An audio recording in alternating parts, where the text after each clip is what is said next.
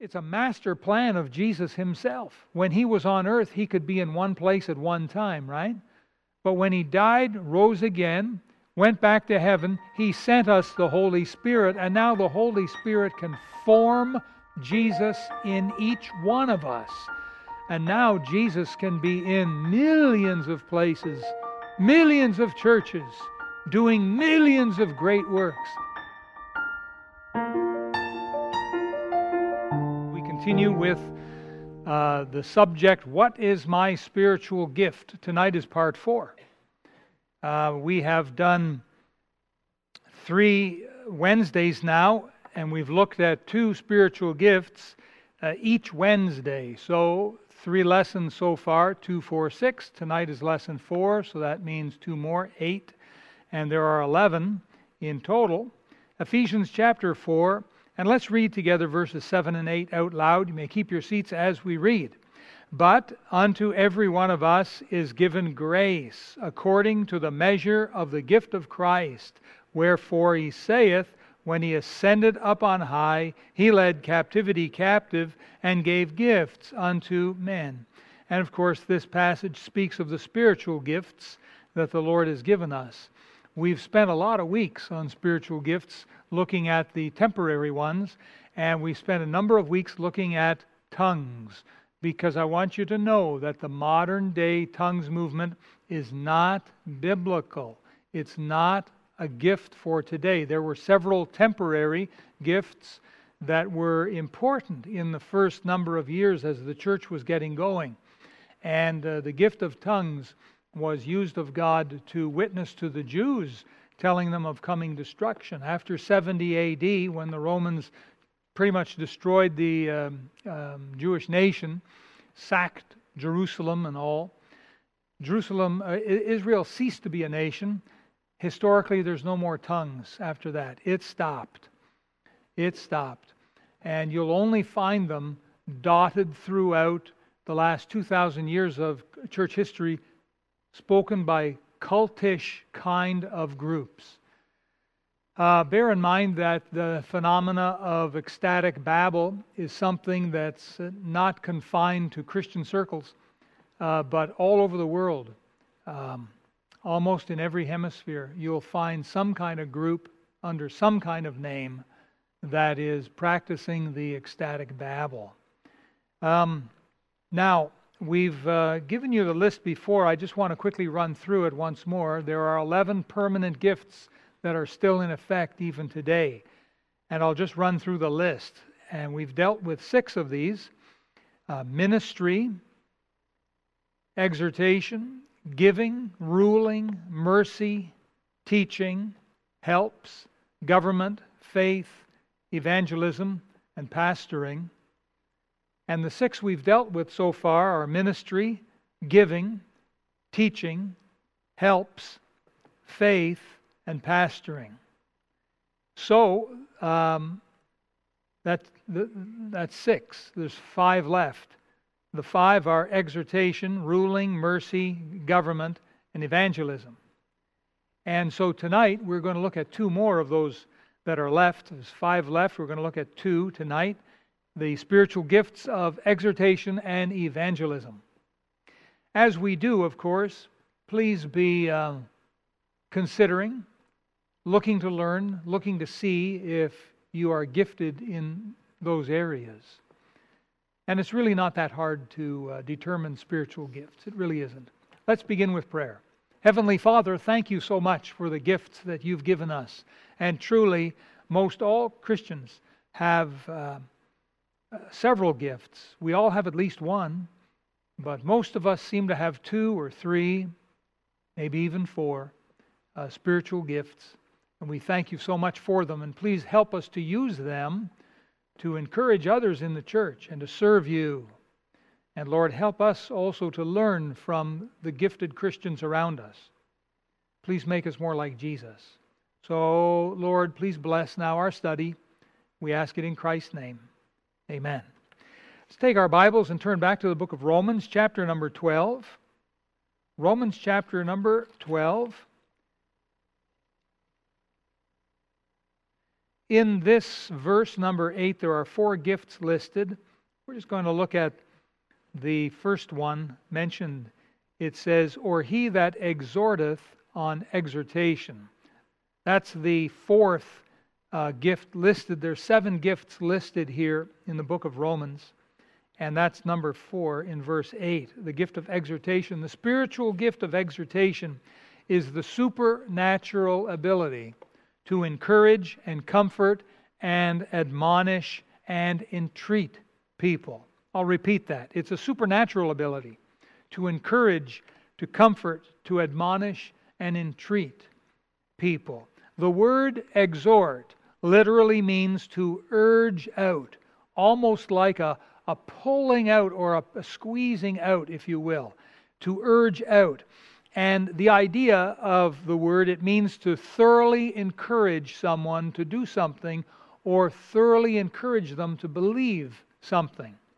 So in the context of the local church, exhortation is the ability to help others to do the will of God. That's probably the best way to describe the gift of exhortation. It's to help others to do the will of God. Now, let's look at some examples of this. If you turn back a few pages to the book of Acts, chapter number 11. Acts chapter 11.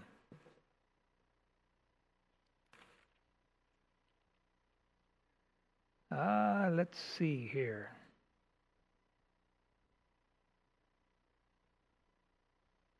So we pick up here in verse 22. It says, tidings of these things came unto the ears of the church which was in Jerusalem, and they sent forth Barnabas, that he should go as far as Antioch. Verse 23, who, when he came and had seen the grace of God, was glad. Now look, and exhorted them all, that with purpose of heart they would cleave, that means like to stick like glue, they would cleave unto the Lord. This word cleave is an interesting word because the same spelling, the same word can mean to stick like glue or it can mean to chop in two, like to divide. So it's a kind of a weird kind of English word, but you know by context. So here the idea is to stick like glue. And so here we have a good biblical example of exhortation, to thoroughly urge and encourage and entreat God's people to do the will of God. Let's look at another example of this. If you turn to the right to 1 Thessalonians. 1 Thessalonians and chapter number 2.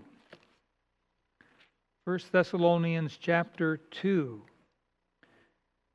And of course, the book of Thessalonians was written to the church at Thessalonica, and it was written by the Apostle Paul. And we come to chapter 2 and verse 11. And Paul writes, as ye know how we exhorted and comforted and charged every one of you as a father doth his children. There's a good analogy, a good example. A loving father would encourage and entreat. He would exhort his children in a loving way to do the right thing.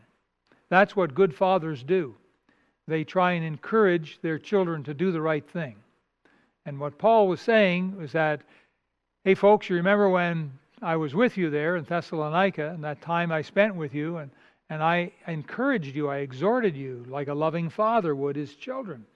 So if you look at verse 11 again, and how we exhorted and comforted and charged every one of you. And the idea was he was encouraging them to do the will of God. To do the will of God. If you look at chapter 5 of Thessalonians, you'll see this again. Chapter number 5.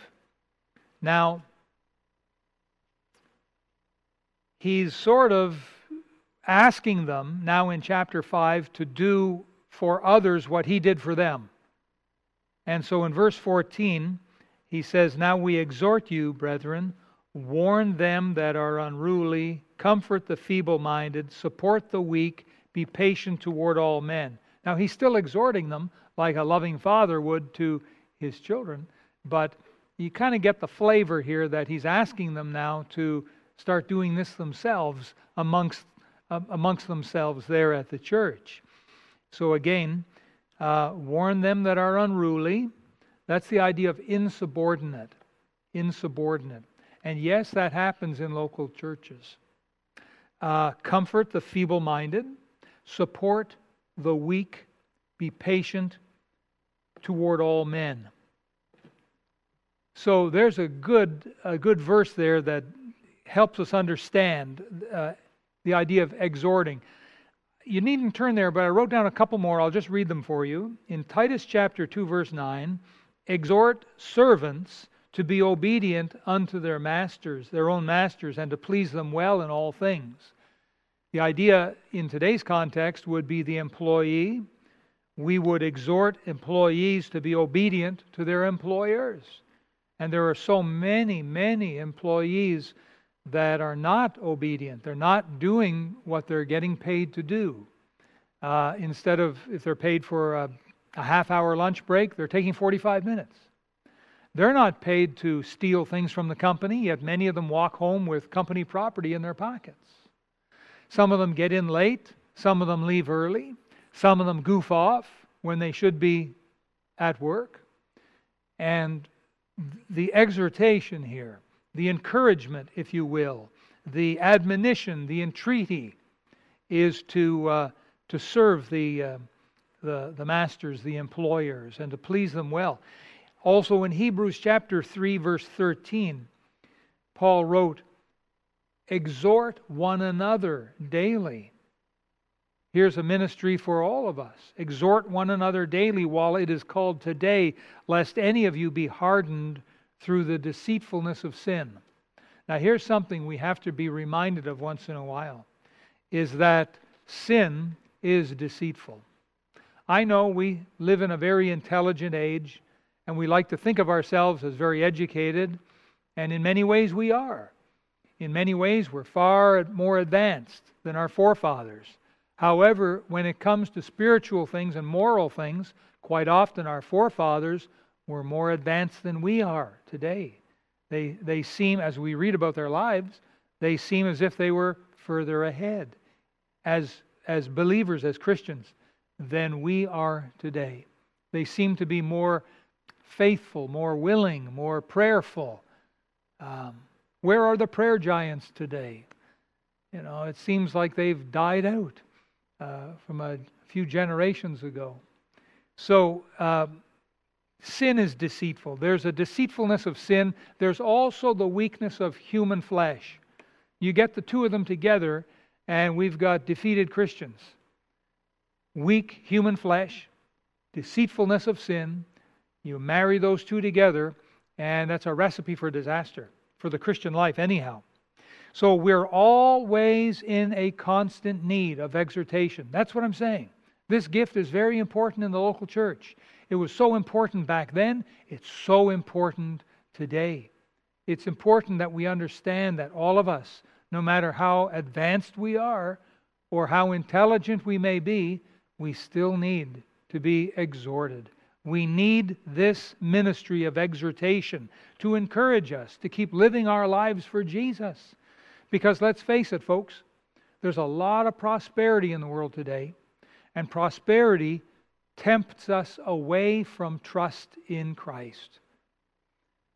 If all of a sudden there was $1 million deposited to your bank account, all of a sudden you woke up tomorrow morning and there was $1 million or $10 million in your bank account. Well, now you don't need faith. You've got money. What do you need faith for? What do you need to trust in God for your daily bread? Give us this day our daily bread. Thanks, Lord. I'm good. Give it to someone else. I'm loaded. We don't need to have a day-by-day trust if we have all of this prosperity, wealth. Now, God does give blessing. He does meet our needs and give us more. But I don't believe that it's the will of God to give every Christian everywhere excessive wealth. I don't believe that, because there's a strong temptation, and because of our human weakness and because of, deceitfulness of sin, we'll give into that temptation and we'll stop trusting in our Heavenly Father. It's when things go on the the needy side. That's when we tend to reach out to God more. But now we've got the other extreme, if you will, and that's times of big trouble. Big trouble. And during times of big trouble, we can be discouraged from trusting in God. We can get real blue and down in the mouth and say, oh, what's the use? What's the use in praying? What's the use in trying? You see? Job went through a measure of that, didn't he? Why? Because of human weakness, we all have it, and because of the deceitfulness of sin. That's why Paul wrote in Hebrews, exhort one another daily while it is called today, lest any of you be hardened through the deceitfulness of sin. The gift of exhortation constantly reminds us of God's love and of God's power to meet our needs, and it encourages us to faithfully live our lives for Him. Now, how do you know if you have the gift of exhortation? Because there are Christians out there that have this gift. How do you know if you have the gift of exhortation? Well, I suggest to you that you yourself will be trying to follow the Lord closely. This will be a great desire, a great purpose in your life. Whereas for others, they may have to be, constantly prodded and encouraged and so on. You don't kind of need that. You've got it built in. You seem to be able to go and keep on going, in your daily walk with Him. Not that you're sinless, not that you don't experience any ups and downs and discouragements. No, not at all. You experience them truly as the rest of us. If you fall, you bump and you get bruised. If you get cut, you'll bleed. You're just as human and normal as we all are. But you have a spiritual gift that seems to be able to buoy you up. When you fall in the water, your head always comes up above water.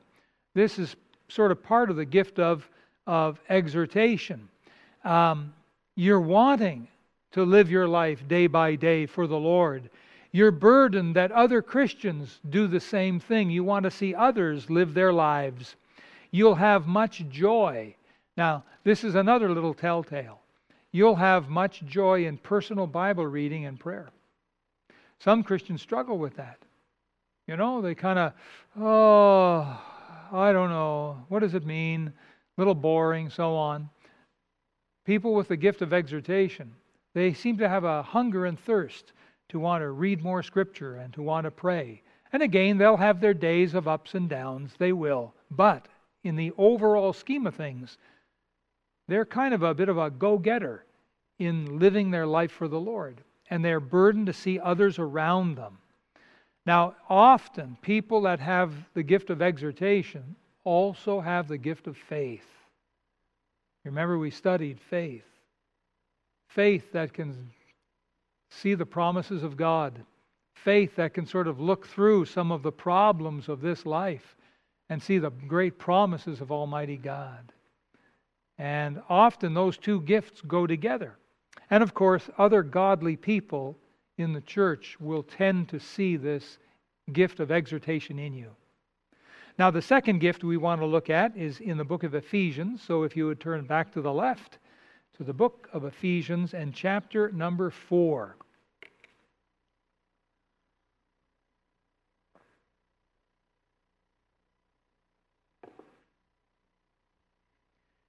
Now, the second gift we're going to look at is evangelism. And I want to tell you straight up that this gift, tell you what, let's just get on with the lesson here, and it'll come clearer as we go through the lesson, okay? It's in chapter number 4, and we come to verse number 11. So, it says here, and He gave, remember we looked at the gifts in verse 7 and 8. We started here, right? At the beginning of the message tonight. We started in chapter 4, verses 7 and 8. He gave gifts unto men. So now we're in verse 11. And He gave some apostles, and some prophets, and some evangelists. And the last ones are pastors and teachers. Apostles and prophets are no longer here. They died out in the first century. They were foundational to the church. The Lord Jesus, the chief cornerstone, because Christ died on the cross. His great sacrifice, death, burial, and resurrection forms the cornerstone of our faith. We're not still laying the cornerstone. Christ is not still dying on the cross for us. He did it once for all. The apostles and prophets are not around anymore. We only needed them once to get the church established. These other ones are still around today: evangelism, pastoring, and teaching. And we've looked at pastor and teacher in weeks gone by. Now we're looking at this one here, evangelism. Evangelism is the spiritual gift of effectively sharing the gospel with the unsaved. Something you probably already knew. That's what evangelism is. Now the word evangelism, just so we understand technically what this word means, but it means the telling or to tell the good news. Technically, that's what evangelism is all about. Telling the good news. Years ago, decades ago, there was a popular movement to try to replace that, and it was called lifestyle evangelism. And lifestyle evangelism, the thrust of lifestyle evangelism was just live a good life before people. Let them see how good and honest you are, and that will draw them to Jesus. I'm all for living a good life. I believe in that. Let your light so shine before men that they may see your good works and glorify your Father which is in heaven. The words of Jesus. So I believe in living a good, proper lifestyle, but it makes no substitution for actually telling the gospel. The word gospel is the good news. Evangelism means to tell the good news. In our context, what we're referring to is salvation.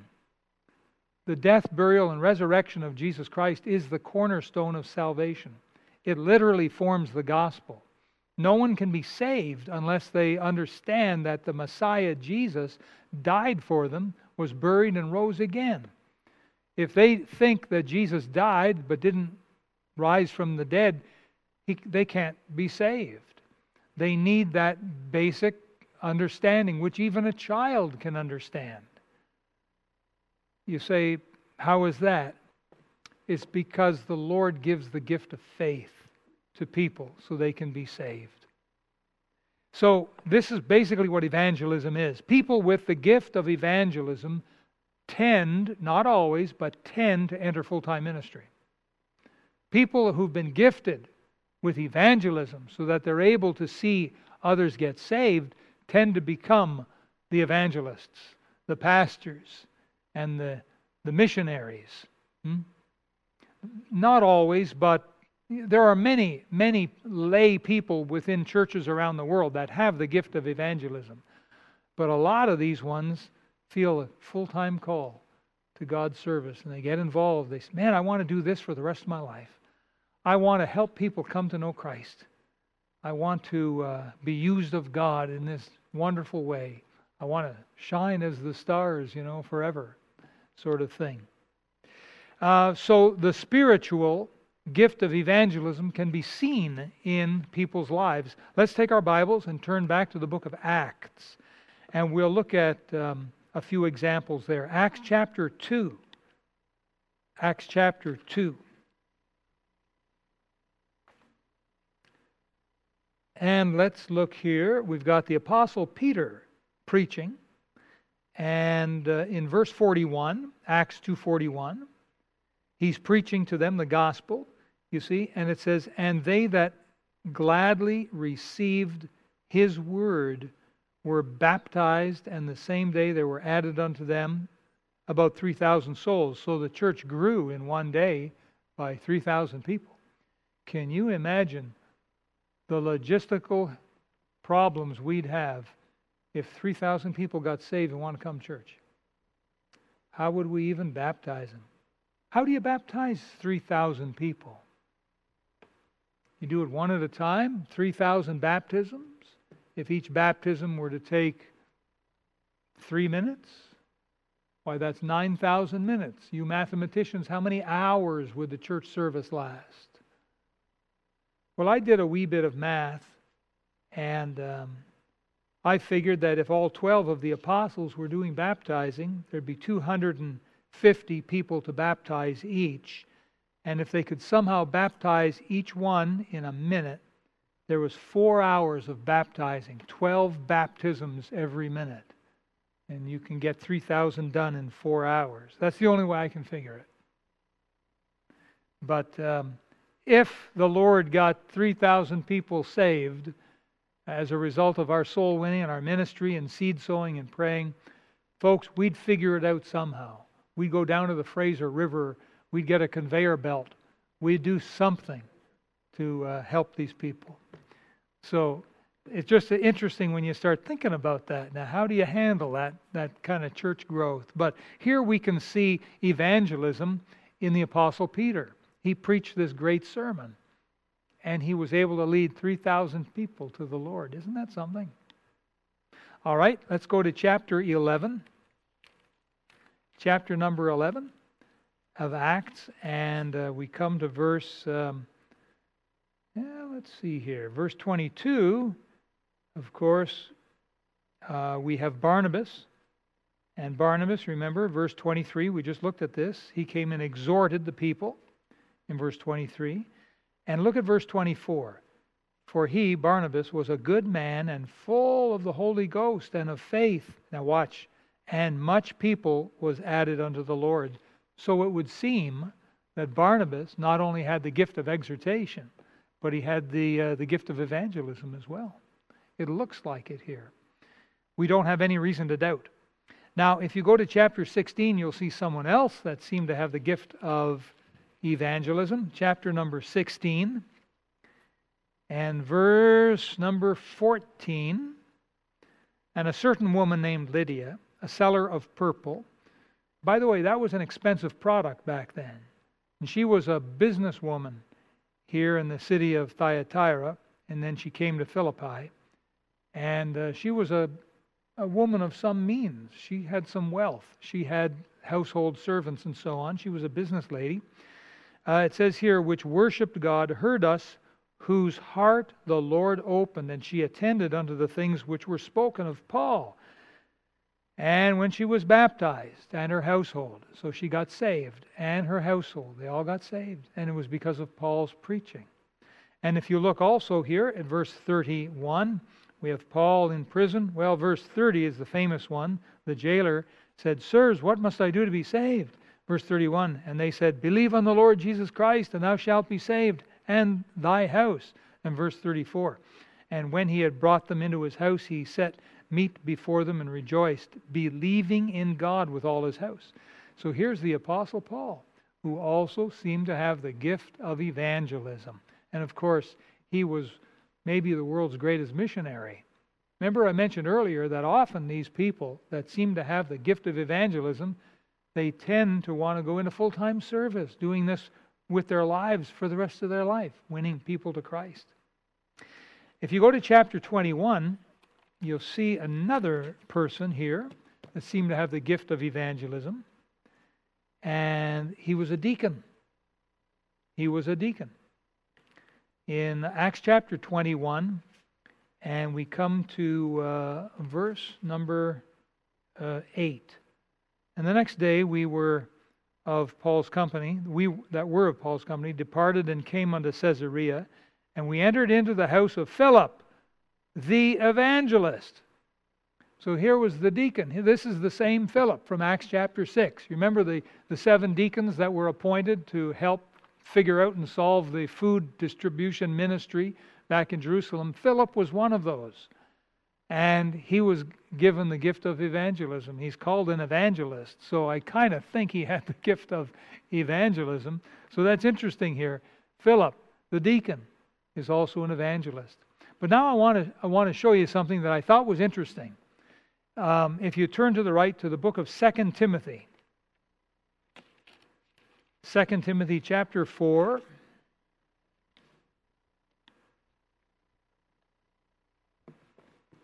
Second Timothy chapter 4, Paul's writing this letter to Timothy.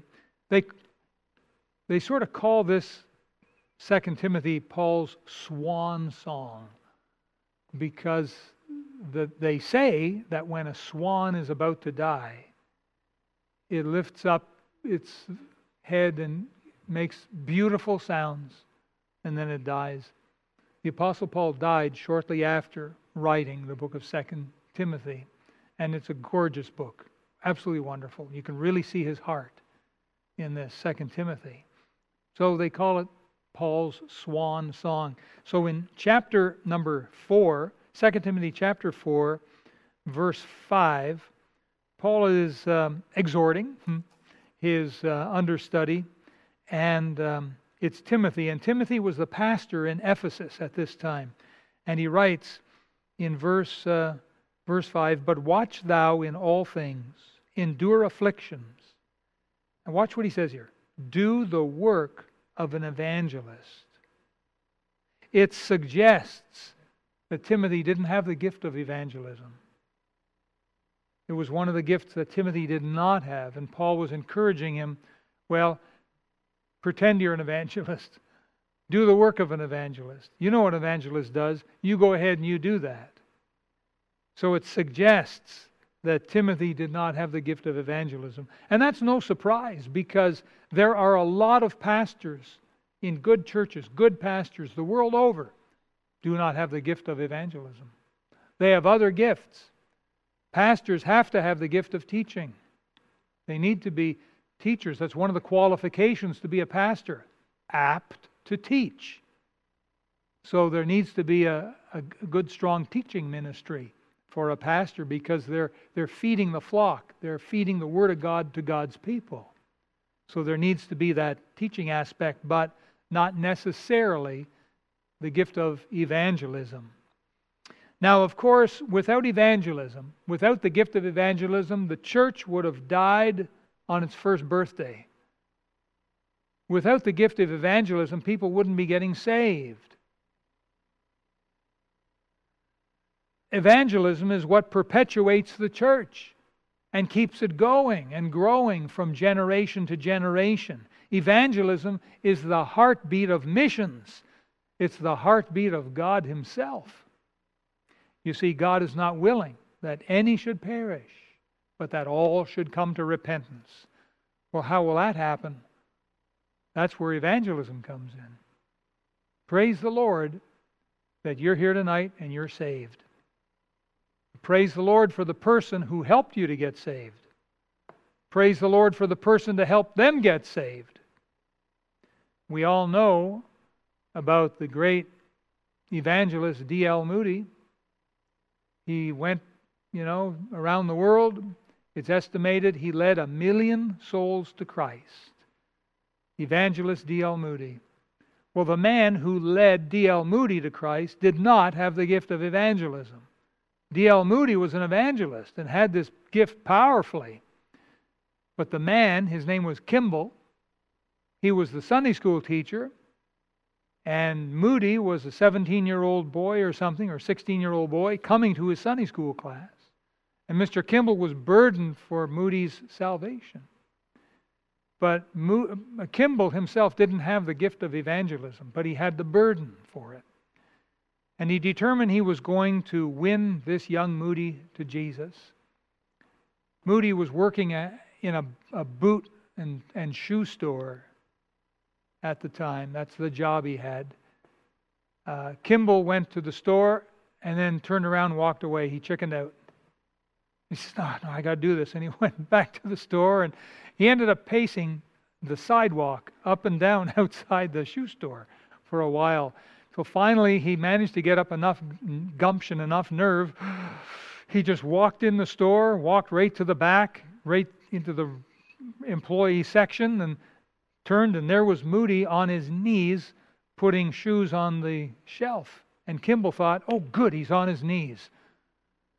And so he got down beside Moody and led Moody to Christ. Now, Moody had heard the gospel. Kimball made sure of it in the Sunday school class. But Kimball didn't have the gift of evangelism. But he led to Christ the young guy who would become one of the world's greatest evangelists. You see? If it wasn't for evangelism, the church would have died 2,000 years ago.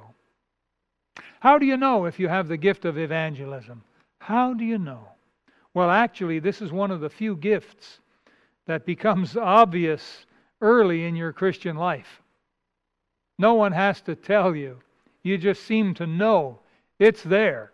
You've got this desire, this burden to see people saved around you. And you'll start looking upon people as either saved and not saved, and saved and not saved, and saved and not saved. And you'll be praying for the not saved, and you'll be probably trying to get training and take courses on evangelism and read books. Maybe you'd come to Soul Winners Academy, huh? You'd have this great burden to see people saved. You may even want to dedicate your life to this great, glorious job, this task. There's no joy greater for the Christian than to be right there when someone gets saved. It's the finest joy. I know something about this. I wish that I had the gift of evangelism like D.L. Moody had the gift of evangelism. But I have the burden of evangelism, that I know. I've been able to lead a number of people to Christ over the years of my ministry.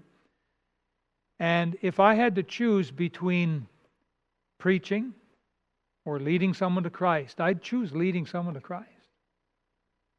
To me, there's a whole lot more joy in there. And I've been there with people when they've prayed, asking the Lord to forgive their sins and come into their heart.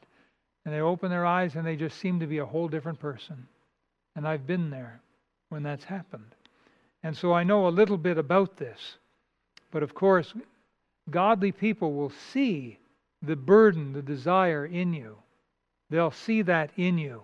You'll have a great desire to see people want to come to Jesus through various soul-winning means and methods, putting gospel tracts in mailboxes or knocking on a door and trying to see if there's a spiritual interest in giving a Bible study.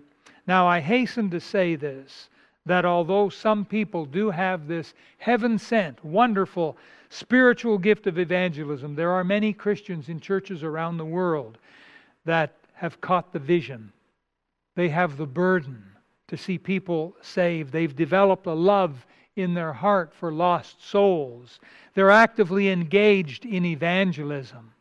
In Acts chapter 11, verse 20, it speaks of people just like that. It says, "And some of them were men of Cyprus and Cyrene, which when they were come to Antioch," the city of Antioch, "spake unto the Grecians, preaching the Lord Jesus."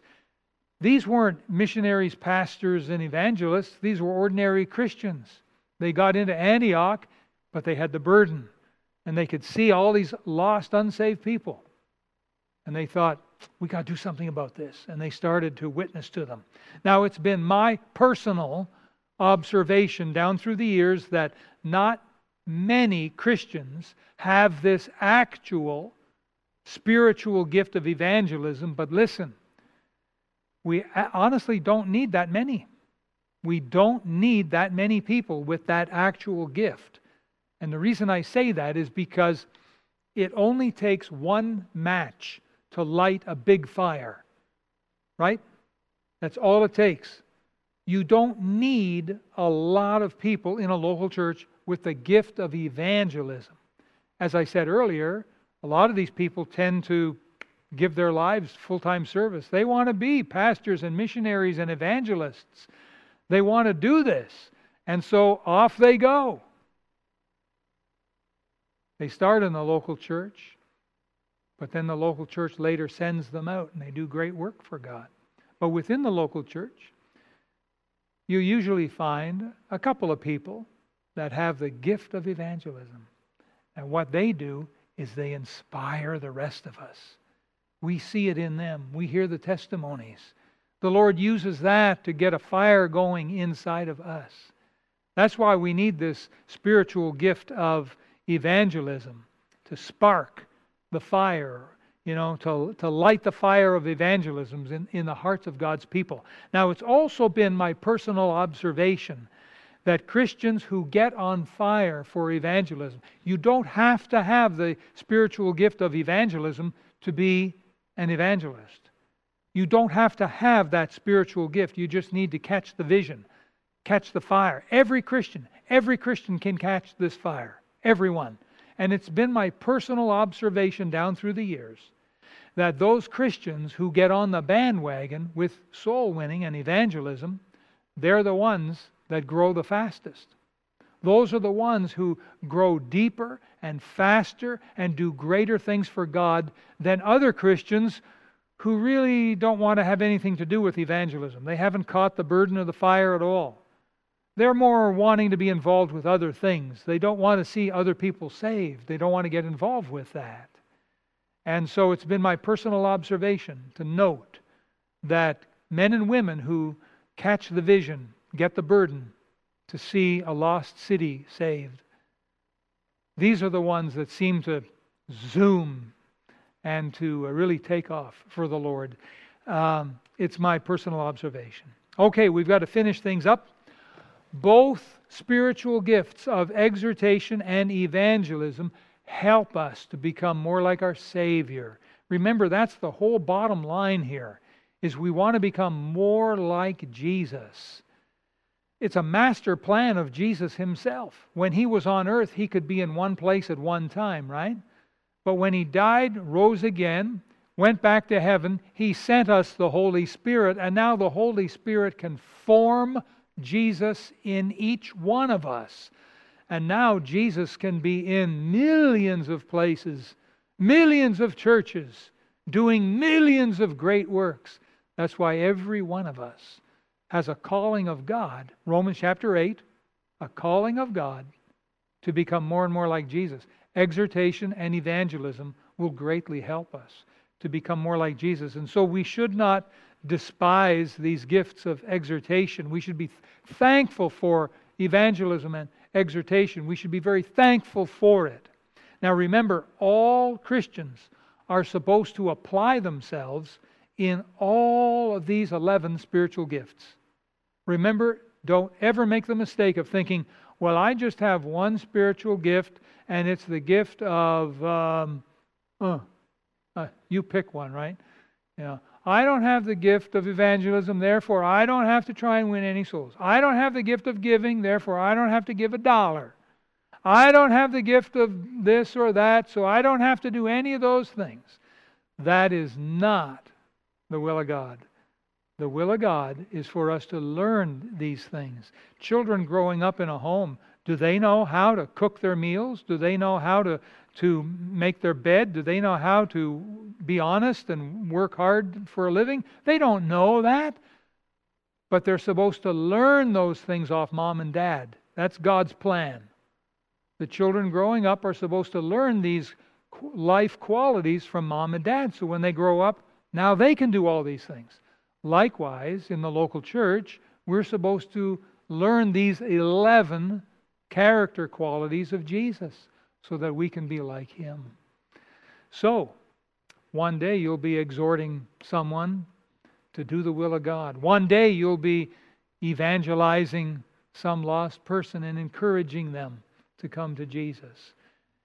We're all supposed to do it. Take advantage of our online ministry and look up the last 3 Wednesdays that we dealt with spiritual gifts. There's 6 other spiritual gifts we dealt with.